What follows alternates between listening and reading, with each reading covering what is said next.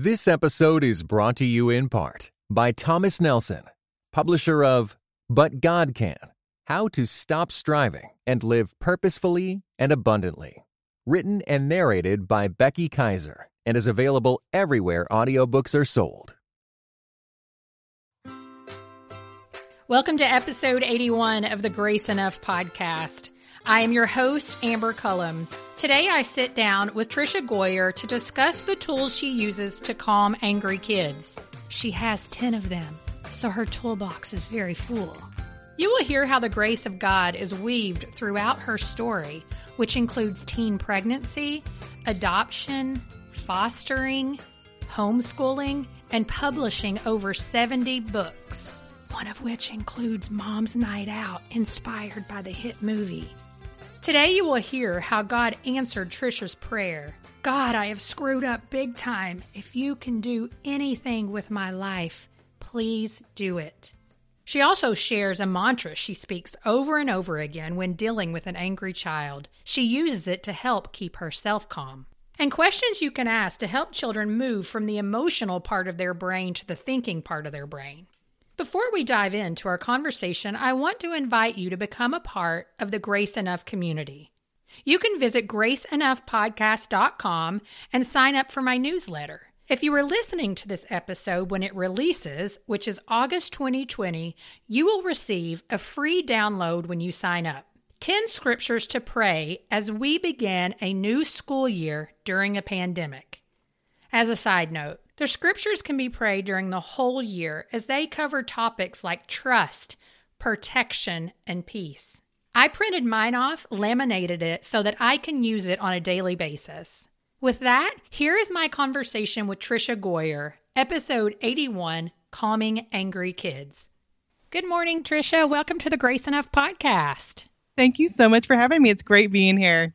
Will you go ahead and introduce yourself to our listeners? Tell us a little bit about your family and what you do. Okay, well, I'm Tricia Goyer. I've been married to John for 30 years. Wow, we congrats. have 10 kids, 3 biological, then we've adopted 7. And I'm a homeschool mom, a writer, a speaker. So every day it's a balance of taking care of kids, making meals, doing laundry, writing books, writing a newsletter. I was speaking a lot. That all got canceled. But it's just every day it's a balance of all these things. Yes. Well, and what is your youngest child? How old? 9. Okay, so you are homeschooling how many currently? 6. Okay. Don't you have grandchildren too? I do. So my oldest son is 31. So I was a teen mom before I met and married John. So he's 31. He's married with 4 kids. He lives in town. So girl, you are busy. I know. I love it. And then I have a daughter who's in the Czech Republic. She's a missionary. Nice. And she's married, and she has one that's a year and a half. And we video call every single morning. Oh, that's awesome. Yeah. So, I feel like we spend a lot of time together, even though she's on the other side of the world. Yeah. And then my 26-year-old's a college student in town. Our 20-year-old's a college student in town, and she has a baby. And then we have 6 at home. So busy. But what a gift that you have so many close to home. Yeah, our one is on the other side of the world, but everyone else is within 10 minutes. Yeah, that's great. So that's really and good. that's a whole conversation I feel like we could have about how has it impacted your daughter, this whole COVID thing. But we won't get into that as far as in being halfway across the world. I mean, it's well, she was supposed to come home for Easter for 5 weeks, and she hasn't been able to. So they still have their plane tickets. Her and her husband, her sister-in-law, and a cousin.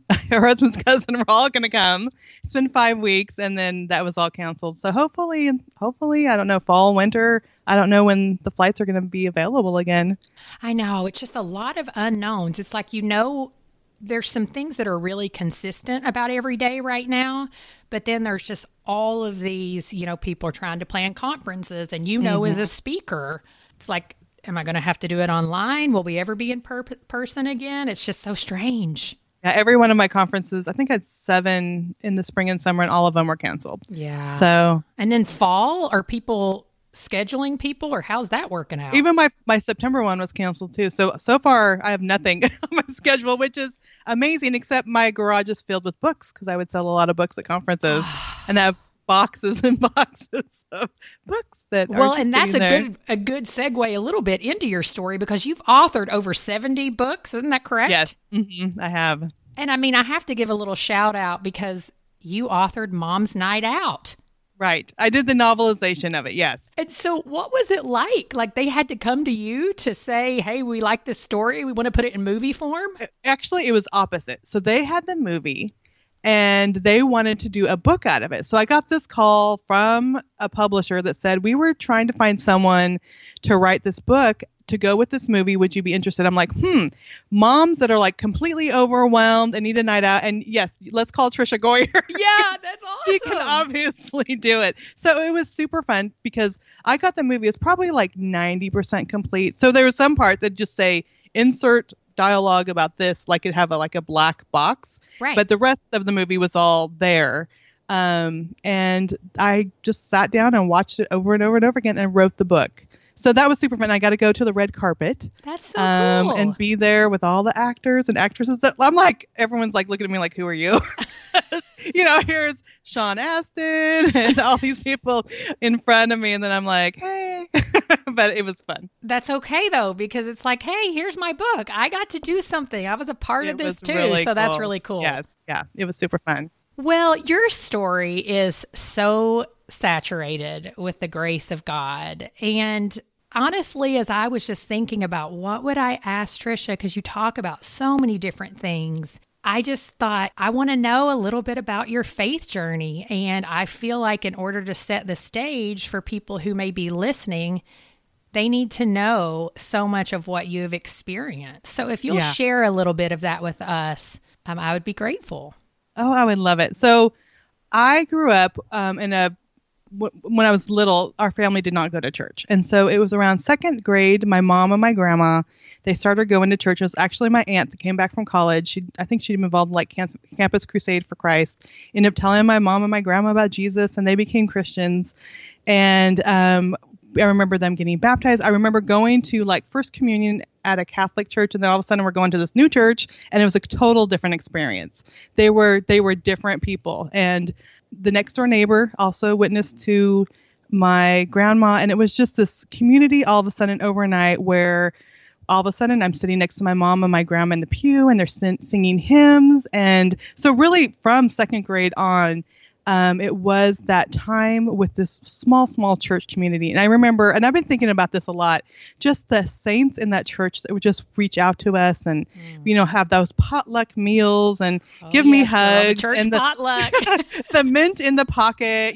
Just that neat older community. We had a Sunday school teacher that would memorize verses, and we get prizes out of the treasure box. All those things. And I'm so grateful. But at home, my mom was a really young Christian. My stepdad was not a Christian. And so it was it wasn't like I grew up in a Christian family at home. Right. It really was just that kind of church experience. And then when I got to my teen years, I got into boys and boyfriends, and really it was, I still believed in God, but I just didn't want to think about him because I didn't want him to think about me and what I was doing. It was like, if I don't think about God, then, I'm sleeping with my boyfriend and all these things. I can relate. And then when I was 15, I had an abortion, got pregnant by my boyfriend, had an abortion, which is something I really regret. 17, pregnant again, same boyfriend. And that time I'm like, nope, I'm having the baby. Yeah. And so really dropped out of school. I was so embarrassed to go to school. Our school was like 200 people, the whole high school. So dropped out of school and just was like so depressed at home. And it was one day that I woke up and I thought of those women in church, and they still kept reaching out to me. They gave me a baby shower, even though, here I was, this pregnant teenager, the same sweet ladies from church. And I thought, if they still love me, maybe God does too. And that's when I just like, God, I have screwed up big time. That was my eloquent prayer. If you can do anything with my life, please do. And from that moment, I just felt this light and this peace in my heart. And I started reading my Bible. Really, it was a big transformation. I started going to church with my mom. I was like all in because I knew like I was headed the wrong direction. And I just felt his peace and love in a way that I can't even describe. Wow. Well, and you ended up meeting your husband. How old was your first son when you met your husband? Okay, so this is a cool story. So remember that neighbor that I talked about that would witness to my grandma? Well, her sister-in-law and brother-in-law were pastors. And so we started going to that church. And so she'd always been my Aunt Lois. She's my grandma's neighbor. She's always been my Aunt Lois. Well, she's actually my husband's Aunt Lois. And so I love it. So we have pictures of us when we were little. We'd be like all with Aunt Lois and sitting around a table, like my mom and my grandma's baptism, and they're there with John's family. And so Yes. I kind of knew him growing up, but then they moved away. But we started going to his church, his dad's church, when I was pregnant. And it was like he was a cute drummer in the worship band. And I'm like, let's look at this. But on the day Corey was born, and here it is, I'm 17, had this baby, had him at 3 o'clock in the morning, was home by noon. I mean, I'm sure I put my jeans on the way home, just like popped this baby out, was home. And he came over that night, John did, and said, brought me a teddy bear and a card and said, hey, just want to let you know, congratulations. And I'm like, wow, he's cute. So and he cool. was, and really he was just reaching out, being kind. And a couple weeks later, my mom got a call from his mom who said, hey, if John asked Tricia out on a date, would she go? And so I'm like, yeah. And so it was like the moms were doing this calls back and forth connection. And he ended up asking me on a date. But the interesting part is a couple of years before, he had seen me at church. And he had been in the Marine Corps at the time. And he asked his mom, like, who is that girl? And she says, that's Tricia. Stay away from her. She's trouble. And so it tells you how much of a transformation was in my life. Because here it is after I had my baby. She's like, oh, yeah, take her on a date. So we started, like, he was there literally from the day Corey was born. Like, that's the first time he came over. And we started dating when Corey was 2 weeks old. We got engaged when he was 4 months old and got married when Corey was 9 months old. So literally he has been there from the beginning. That's an incredible story because that's just so rare. It is so rare. I mean, it just shows you he's such an amazing guy. And like once we started dating, I'm like, I'm not letting him get away. Like this is a great guy. Like unlike anyone I had dated before, he just loved God and he was just so caring. And so yeah, we've been married for 30 years now and Corey's 31. Tell us a little bit about your family because as you said, you've adopted several. And so if you can kind of tell us a little bit about how all of those kids came into your life. Yeah. So I had Corey when I was 17. And then we had Leslie a couple years later after we were married. And then we had Nathan a year after that. So I was 22. I had 3 kids. And we're like, we're done. I was just so overwhelmed as a young mom. He was going to school, working at Domino's Pizza. I was a stay-at-home mom, like completely young mom, overwhelmed. But then as the years passed, I think our youngest was about 7. I started thinking about adoption and, well, we're still young. There's lots of kids out there. And John was like, no, like right away. He's like, no, we're busy. And by the time I was writing, I had helped start a crisis pregnancy center. So we were busy. He's like, how are we going to do that? And the money, I mean, there's all those things that come up. Yep. And really, I just prayed about it. It wasn't like something I like talked about all the time, but I would just pray. I think I brought it up a couple times over the next probably 5 years. And then one day, he came to me and he says, are you still considering adoption? Because God had put it on his heart. And I think that is such an important thing. If I would have just kept hounding him about it and he would have like resigned to it, it would have not probably worked out well. That's but right. It was like, I stepped back and like, just, I would pray about it. Like, if it's supposed to happen, it's going to happen. And God really opened his heart to it. And we actually had started going through to adopt from China. And right when all our paperwork was in, they closed all of it down from, being able to adopt a healthy baby girl. I mean, literally like May, we turned in our paperwork and by like September, they're like shutting the doors. And I was so like, I've been waiting for 5 years. God, I don't understand. It was probably 7 years by this time. And then we waited another year because we still were unsure, like we weren't sure how long they were going to keep it closed, the Chinese adoption program there. But a year later, we got an email, and it was in November. We got an email that said, it might be 5 years. It might be never. What do you want to do? And I just remember going to bed and just bawling because here it was, 8 years by this point that I'd been wanting to adopt. We had spent this money in home studies. And I mean, it's a lot of work to get everything in China. And then they're saying, we don't even know if it's going to happen. And I just remember like an hour of my pity party. And then finally just like, God, the child, I mean, you put it on John's heart, you put it in my heart, like whoever it is, it might not be China. Just I have peace. And I just like totally relinquished it to him. And it was actually that very day, that afternoon, I was taking my grandma. My grandma's lived with us for 20 years too. She still lives with us. She's 90 years old. So what a gift, though. I know. She's right in the next room. But it was that afternoon I was taking her to Walmart and I got a call from someone I knew from MOPS. I didn't even know her very well. And she knew a young woman who was pregnant and was looking for a family. then they knew our story. I had talked about it at MOPS about the struggles with adoption, and she said, would you consider meeting her? And I'm like, yes. And so it went from that day thinking we're maybe 5 years, maybe never, to she was probably 6 months pregnant by the time we met her. So we had a baby within 3 months, and that really was the point where I just had to relinquish to God. Like, this is my plan, this is my idea, this is what we've been working for. But when I finally said, like, whoever, it was just like so clear that he put that my name on that my friend's heart that day to tell that young woman. And so we adopted Alyssa in 2010, and we moved from Montana to Little Rock that like a week after we got her. Like, literally new baby, new part of the country, total culture shock. And then when we were down here, we heard about all the kids in foster care. And so a couple of years later, we adopted a 2-year-old and a 5-year-old, a 2-year-old boy and a 5-year-old girl from foster care. And then 3 years later, we opened our home to 4 sisters, ages 11, 13, and 15. So we completely adopted out of order from, so we adopted 6 girls and 1 boy in 5 years' time. Goodness, girl. Yeah. That's... Yeah, a lot. It is incredible, though, because I listen to that, and so often we do struggle so much with God's timing and his purpose. But even as we read his word, we see so much waiting or people not understanding. And so when you look back in hindsight at your own life or at people, in God's word, it's like, oh my goodness, all along, he really does know. Yes. Yeah, and we just, it feels like you're putting this horrible roadblock up, but really it was like, well, it's not a baby in China that I have for you. Yeah, absolutely. Well, let's talk a little bit about that prayer you prayed when you were 17. God, I have screwed up big time. If you can do anything with my life, please do it. And you have shared a few of the things that he has done already. But what are some other ways that you have really experienced God's answer to that prayer?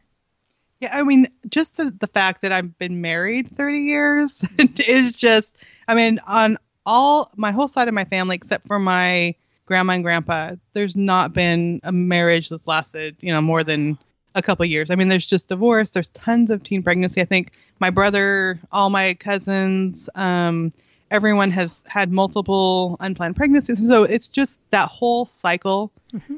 My mom had me out of wedlock. My aunt, it's just a cycle that I feel God has broken. And just the fact that John and I are like happy and enjoying life, and then having these kids, which is, again, it's taking all these broken stories and then God's molding them together and building a beautiful picture. And it's not easy. There's kids coming from trauma. There's some hard things, but just the fact that we're a family and that we experience life together and that he has brought us all together is huge. And then the fact that I'm a stay-at-home mom that is writing books, writing articles. I have a high school diploma.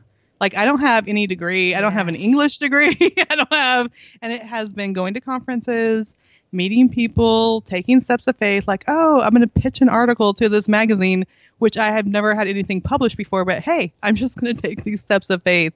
And really, God has opened doors and just brought amazing mentors into my life, amazing people. And so really, I love talking to young moms. We have a young mom support group here in Little Rock that we meet during the school year, and just saying, like, if I can do it, you guys can do it. Like, I just have my high school diploma. I don't have a college degree. Wow. I don't have this training. It's just me trying really hard, taking these steps of faith, failing a lot. It was 5 years from the time I started writing till I got anything published, but it's like that persistence really pays off. And so much of my life is like, well, I'm going to try it. And I might not, get it perfectly right, but I'm going to keep trying and keep learning. And constantly I'm still like always taking online courses and learning things. And I just feel like if God puts it on my heart to try something, I just need to do my best effort. And it may not be perfect, but at least I'm doing something for him. Well, and that reminds me of a conversation I had recently talking about rejection. And we were just talking about how, when that happens, we can really either become bitter or we can become better. And a lot of times it really is a choice. And in this case with rejection, I'm talking about business-wise. Like, you write, you put something out there. And I would say most people get the answer no before they get a first yes, right? And so Oh, just absolutely. pressing into that. Absolutely. And I mean, I would write stuff and send it out and get rejected. And this is back in the day. This is really aging me, but we would send stuff through the mail That's with a right. self-addressed envelope for people to send the rejection letter back. And when email started, then it got easier. But I still get rejected. Like, I still have book proposals that, like, well, no one really picked that idea up, so let's just move on. It's not, even though I have 70 books, it doesn't mean every idea that I have is going to get picked up by a publisher. So, yeah, and there's seasons. There's one book idea that I had in 1999. And it was called Prayers That Changed History. And so these amazing people in history and times they prayed. My agent pitched it, didn't get anything. And then years later, it was like 15 years later, I was at a conference talking to an editor. And she's like, well, do you have anything for kids? And I'm like, well, I have this really old proposal. And I told her, and she was like, that's the book I want. And it was like 15 years later.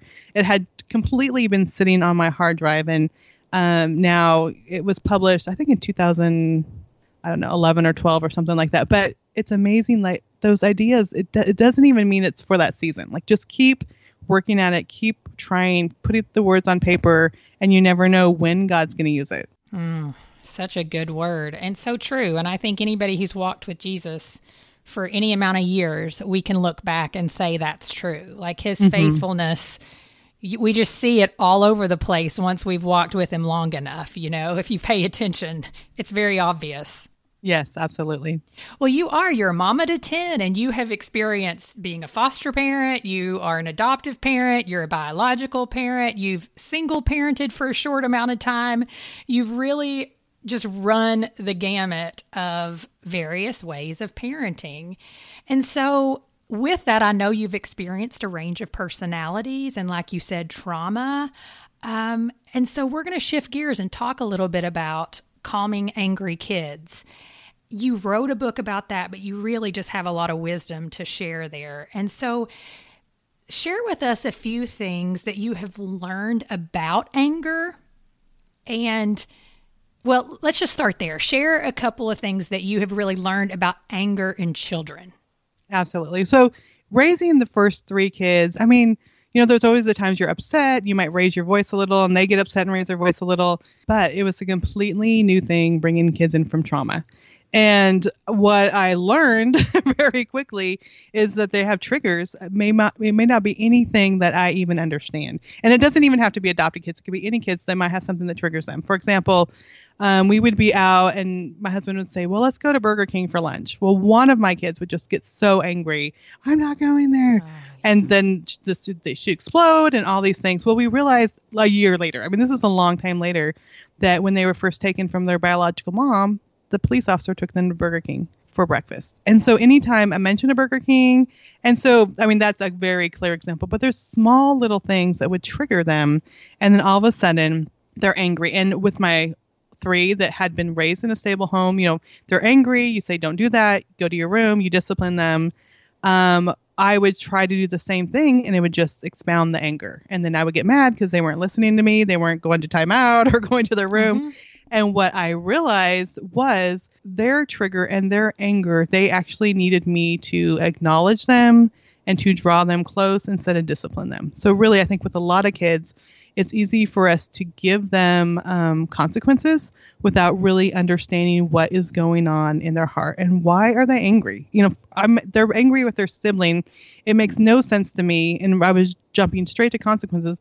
But really, again, either they were triggered or maybe it was their biological mom's birthday and I didn't know it. Or something else was going on in their hearts. Or maybe they had a bad dream. Or one of our daughters, she gets hangry. Like if she's hungry, and me too, and I'm not adopted or fostered. So, exactly. And I'm dead serious about that. So I think one of the things that I have learned is like what is behind the anger instead of reacting to it, instead of trying to immediately jump to consequences like, okay, no TV for you tonight. I mean, that was initially because that's the way I had raised the first three. I was going straight to those consequences. And now I could say, you know what? I just think you're hungry right now. Let's go get a snack. And just having that compassion and listening and acknowledging that. Another thing is acknowledging their anger. I'll say, you're angry. Yes, I'm angry because she said blah, blah, blah. Just acknowledging it is so helpful. Or you're sad. Are you sad? Is that why you're acting this way? And when you acknowledge their emotions, then they're able to jump from the reactions to the conversation. It moves from the emotional part of their brain back to the thinking part, and they're able to explain. I think so many times we're like, stop doing that. Don't act that way. You're not being nice. Go to your room. And we're not acknowledging there might be a legitimate reason why they're angry, or at least in their mind, it's a legitimate. So, but just by saying like, you're angry, what's going on? Or I could totally see one of our kids, when I could see emotions building, her knee just starts shaking. So I'll just say, are you nervous? Are you anxious? And I'll just start opening the conversation before all that explodes out of her. So it's like being aware, understanding where those emotions are coming from, and asking about it. And I think so many times we don't like dealing with it. We don't like dealing with the anger or the fits in the grocery store. So we're just trying to get it over as quickly as possible. Yep. We're trying to like, don't do that. We're going to go to the car or whatever. Instead, I think it helps them to start that conversation. Like, what's going on? What makes you so sad? Why are you so angry right now? Well, and that's good for even me, because I don't have a fostered or adoptive kids, but I do have one of my biological children. She's so much like me that just really struggles with that outburst of anger. Mm-hmm. You know, something sets her off and her first response is an outburst of anger. Well, that's how I have always been. Yeah. And so number one, I can relate to her. But number two, I do exactly what you said. So many parents do, right? Like the consequences. Right. But I have realized when I slow myself down enough to pay attention and go, what did make you angry? Why are you upset right now? Or I've also noticed with her, I mean, and this is true with a lot of kids, but the ones who are more prone to angry outbursts, for her, when she's tired, you can hang it up because exactly. We have one like that too. Yeah, just like I mean, and honestly, that's exactly the way I was. I can get hangry, and when I'm tired, like your emotions, like you said, you function more in that part of your brain instead of the thinking part. So that is so helpful for me, and it is something that can be really true for your biological children too. Absolutely. And just stating, and I think sometimes when you say, why are you angry? Then they're like filling on the defense, but just saying you're angry. Yeah. And then just giving them space, and then just pausing and giving them space to tell you about it. Because I think sometimes like, why are you being angry right now? Then that puts them on the defense. Just say, you're angry. And sometimes you can say, you want to tell me about it, or what's going on? Or just doing it in a compassionate way really makes a difference. Another thing is not escalating with them. And I never thought I was an angry person. Like, I raised 3 kids. I always say, like, the before and after was God's like, oh, yeah, let's really show you what's in your heart, because I never thought I was an angry person. But then that's how he increases our empathy for other people. Right? And then having a child like screaming in my face, or I think the worst, I get most angry when I see one kid acting out against another child in the home. And I would just like be following the kid and so angry. Yeah. And then they would say, oh, you just think you're perfect. I mean, they would just know how to provoke me. And I could just feel like my blood boiling and my fist balling up and my jaw tightening. I mean, just like, And I ended up talking to one of our kids' therapists about that. And I'll say, I just don't understand, like when she's in trouble and then she turns it around and starts provoking me, and then I get angry and it just explodes. And the therapist is like, she's doing that on purpose, right? I'm like, what are you talking about? She's like, if she gets you angry, then it takes the focus off of her. That's right. So all of a sudden you're like, I'm yelling, I'm so sorry, and you're apologizing, and you're not dealing with whatever the problem was. Maybe I have a child that used to steal from me a lot, or maybe whatever it is or maybe hitting another sibling or whatever. If all of a sudden I'm yelling, and then of course I'm going to apologize because I shouldn't do that, I'm an adult, then all of a sudden we're not dealing with the real issue. So she's like, the therapist is like, tell yourself this mantra. If I stay calm, I win. If I stay calm, I win. Because they want to provoke you. They're trying to provoke you on purpose, because then it gets it off of what they're dealing with. And so I'd literally stand there and like unclench my fist, release the breath, and just remember my job is to stay calm. And they will say things. They know exactly what buttons to push and not to let them do that. And so, and really just sending up a prayer like, God, just help me stay peaceful in this moment. And the more I stopped reacting, then the more they realized, okay, this isn't working. And a lot of that stopped. And so it is just staying calm goes a long, long ways. If I stay calm, I win. Really, if I stay calm, we all win. We all win. Yes. Right? Because whether you're a trauma child or you're a biological child that struggles with anger, there's just no way to move forward unless somebody really does slow down and help you address what's going on inside of you. Absolutely. And sometimes another thing the therapist should, I'm like, all this stuff, everything in Common Anger Kids is things that therapists taught me. It's like, as a mom, this is what I learned. But not dealing with it even in the moment. So maybe someone is acting out, talking back, being disrespectful, like whatever the issue is. So many times we try to lecture them, like, you're not supposed to talk that way, blah, blah, blah, blah, blah. And again, if they're in their emotional brain, the thinking brain is turned off. They're not hearing anything anyway. And the therapist is like, let them go to their room, even if they're slamming doors, because that's another thing, like, don't slam that door, whatever. Just let them go. Just let them go. And later say, you know what, let's talk about this when you're calm. I mean, maybe, and she's like, my therapist is like, even go out to get the mail or whatever, like have a time in a car away when you're not in an angry moment. Say, what was that about yesterday or whatever, and don't deal with it. Because if we're lecturing, it is not getting through. It is like bouncing off their minds, and we're trying to get this moral principle into them, and it's not going to work in that moment because their thinking brain is turned off when their emotional brain is turned on. Well, and isn't that so much like if I just think about myself? I mean, I'm not paying attention to someone if all they're doing is lecturing me and yelling at me and telling me all the things I need to do differently, and I'm an adult. Right, exactly. So it is very true. Well, and I know with anger, there's a couple of ways that kids tend to deal with it. There's this flight, there's fight. Talk about those responses a little bit and why it's so important for us as parents to identify the different ways that kids respond when they're angry. Yeah. So the 3 ways are flight, fight, and freeze. And so flight is they're just going to take off because the emotions are so overwhelming. And I have one child that was definitely a flight child. There was one time she got upset with me when we were camping. I had took 6 little girls camping with this American Heritage things, and she's like in the woods because she's upset with me. Then the other child is crying because her sister's leaving. I mean, this whole thing.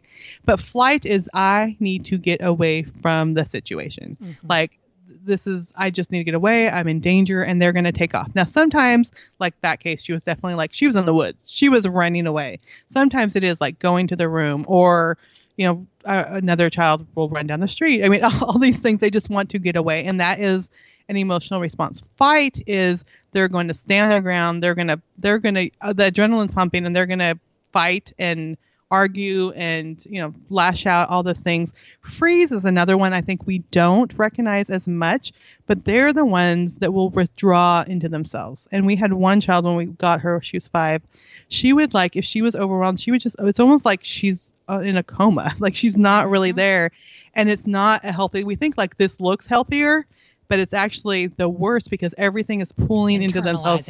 Internalized. And a lot of teenagers in depression, the ones that aren't outward fighting, we say, what, it didn't seem like anything was wrong. Like they seem like they were fine, but they're pulling everything in, and it's that right. Freezing. And so that is a harder issue. So really it is with your kids. You need to say like, okay, this is a flight, but like with one of our teenagers, we're like, okay, if you feel like you need to just go, you can walk around the block, and we'll kind of like follow you around. Just know, like, it was her way to kind of work it out, and that's okay. Like, we had to learn with that child. It just helped her to like go and get that adrenaline out and walk around the block. And we kind of like keep an eye on her to make sure like nothing's going to happen. But she needed that. The fight, we just have to teach good responses about, okay, you were really angry, and I know that you feel like screaming in my face, but time out, maybe go to your room. And so her therapist taught her like just go and maybe punch her pillow or something that would get it in a more healthy way. So you could help them, even though they're having these responses, you could help them do it in a healthy way. And then if we see the ones that are kind of the freeze, that are pulling into themselves, you need to figure out, like, pull them out. Like one of my daughters, she'll want to like shut down. I'm like, okay, you can for like 10 minutes, but then I'm going to come and sit by you and I'm going to see how you're doing. And it's just really like kind of going in and rubbing her back and letting her know. And at first she's like, don't touch me type of thing, but letting her know, like, I'm not going to let you pull into yourself. But I think we do need to be aware of all the different responses that kids have. Well, yeah. And then knowing how long do you really wait before you do address that? And I know there's no perfect answer, but coming back around with your children and touching base after they've calmed themselves is so important. Mm-hmm, it is. And you really have to kind of, again, going back to empathy, like I get angry too. And sometimes you even say like, that would have made me angry. Like if a neighbor kid down the street said that to me, that would make me angry. That probably wasn't the best response. And like one of our kids, when she would explode, she would calm down better if I just sat in the room. So I'm actually sitting there praying, but I'm not lecturing her. She's just ranting and raving. And I'm like sitting there. Sometimes I'll pick up a book and flip through a book, but just me being in the room, it would be like 15 minutes. And she was able to me sitting there, my presence was able to calm her down. And then probably in another 15, 20 minutes, we were able to talk about it. Now, some kids, they need a while, they need to process it more. So later that night, I'm like, oh, let's go talk about that. Let's figure out. But it does help to bring it around, and always with empathy. Like I get angry too sometimes. I get angry. Yes. And really talking about what helps us. And sometimes what really helps me. Sometimes it just helps me to go sit in my room, shut the door, and pray, or just give them tools that they can use. But come back around and say, this is all something that we all have to deal with. And I've talked about, I got in a fist fight once in high school, and they love hearing that story. My kids love to hear. Same. I know. Same. Even my friends now sometimes will be like, you got in a fist fight? I'm like, I can't believe y'all can't see it in me that could actually happen. I know.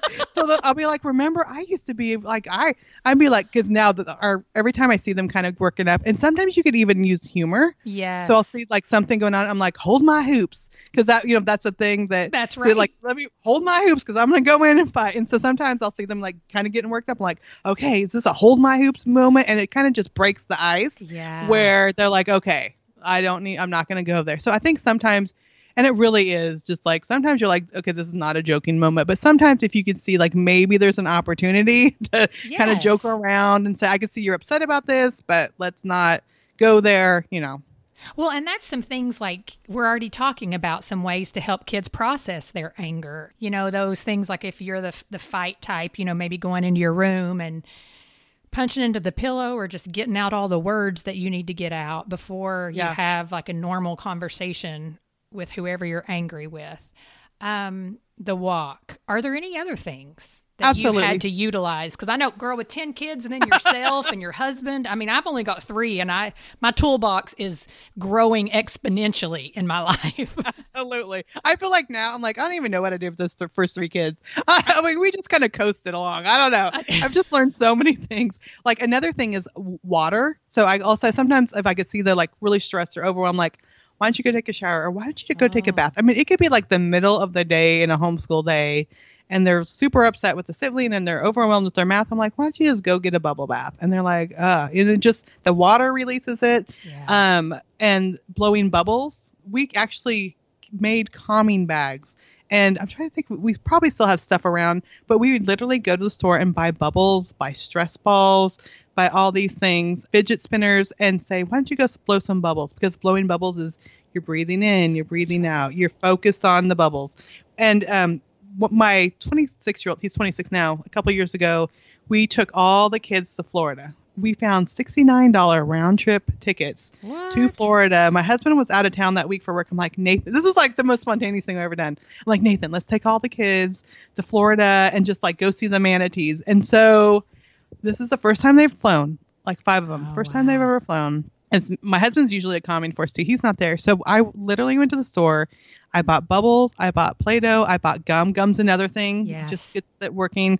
We bought all this stuff and we made calming bags. And we're like, okay, we're taking these on the plane. Anytime we go anywhere, when we go to the beach, this is in December, you're going to have your calming bag. And when you feel overwhelmed, this is things you do. We put scripture cards in there.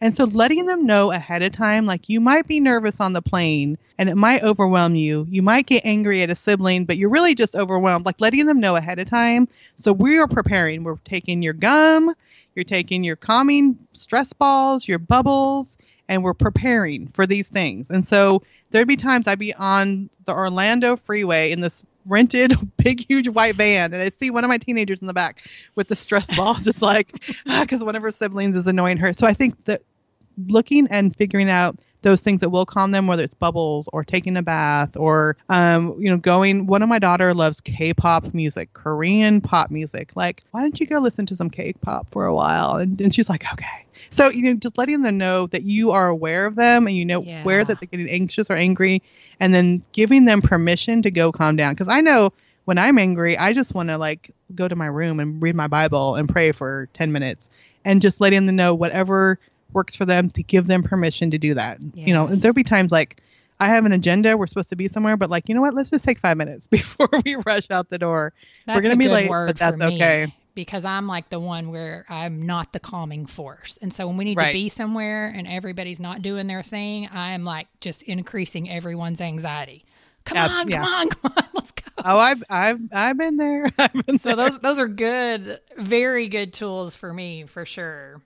All right. So our home environment, it matters when it comes to creating a calm environment. And sometimes we don't even realize some things in our environment that create anxiety or that anxious response in our children. And so what are some common environmental factors that you have seen that can really increase that anxiousness or anger in kids? Yeah. Well, I think so many times we already mentioned hungry is a thing, environment. Like we need to make sure there's snacks, there's healthy food, but then also sleep is another huge thing that I think we don't think about. I remember one of my very first articles I ever wrote, I was talking to an expert, and she said like teenagers especially get so little sleep. They're basically big toddlers that are having tantrums because they're tired. And I think so many times in our environment with our kids, they're not eating healthy. They're not getting enough sleep. And thankfully, I homeschool now. I mean, I've always homeschooled, but during the homeschool years, like sometimes we'll wake up at 9:30 and it's completely okay. But letting them, and even our older kids, they love staying up. We're like, okay, nope, we're wrapping up. It's 9:30, 10 o'clock. We're going to go. Even if you just lay there and read a book for a while, everyone needs to go to bed because sleep is a thing. And then I think also having just a general schedule, an idea of what is going on during the day. I have some kids that get so anxious, like, what are we doing? What are we going? And we have our, general, like, okay, everyone gets up and they eat breakfast. We all have our chore chart that is on the wall. Everyone knows what their chores are. So it's not me all the time, like, you need to do this, you need to do that. And getting that general schedule. And then if there's something different, tell them that, like, this afternoon, we're going to be going to do this, or letting them know ahead of time. I think so many times we have the schedule in our mind, and all of a sudden we're like, okay, everyone shoes on, and they haven't had time to prepare for what is going on in the day, or what, and I'll even say a couple days ahead of time, like a couple days from now, we're going to be doing this, and it just helps everyone to prepare. And then also just letting the little things go. I was type A personality. Everything had to be clean. Everything had to be organized. I get just so stressed out. I remember walking in, there's 11 pairs of shoes by the front door, and I'm like so upset, and really the laundry, the piles. And I remember just being so upset and overwhelmed like all the time because I'm just so tense because there's another mess. I just cleaned this kitchen. And my husband one day is like, did you really think we could adopt 7 kids and you'd be able to keep the house perfectly clean? And actually, like, until he said that, I'm like, actually, yeah, I totally thought I could. But I have just had to like and there's days literally, because that's really what makes me, I guess, the most tense during the day, when I see a mess, when I just clean something up, or there's stuff on the floor. Too. Why is there paint on this table? Who thought this was a good idea to paint on the table? And really, God kind of had a talk with me. I remember one day just like being so overwhelmed in the lunchroom, and he's like, I love you. Not an audible voice, but like the feeling I got from him. It's like, I love you just as much if you have a pile of laundry as when it's all done. And it was like, okay, I don't know. My mom and my grandma, like, they're always super neat and clean. I'm a firstborn of everybody. It's just like that whole type A personality. There's days I'll just literally say a prayer as I'm walking to the living room, like, it's okay. It's okay. It's okay. Like, and well, let it and go. Speaking of like a calm environment, I don't do this well because I'm the same. I get angry and anxious when my environment's out of whack. Mm-hmm. So I've been working more and more instead of just constantly taking it on the kids. And I fail more than I wish I didn't fail as much as I do.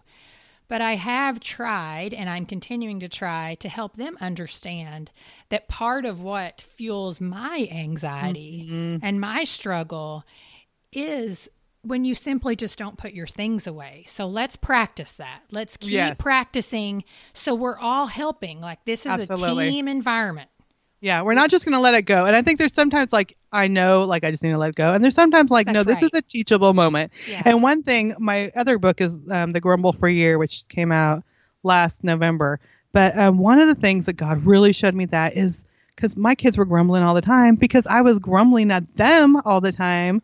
So my daughter, I'd say, she was 12 at the time, go in and clean the kitchen.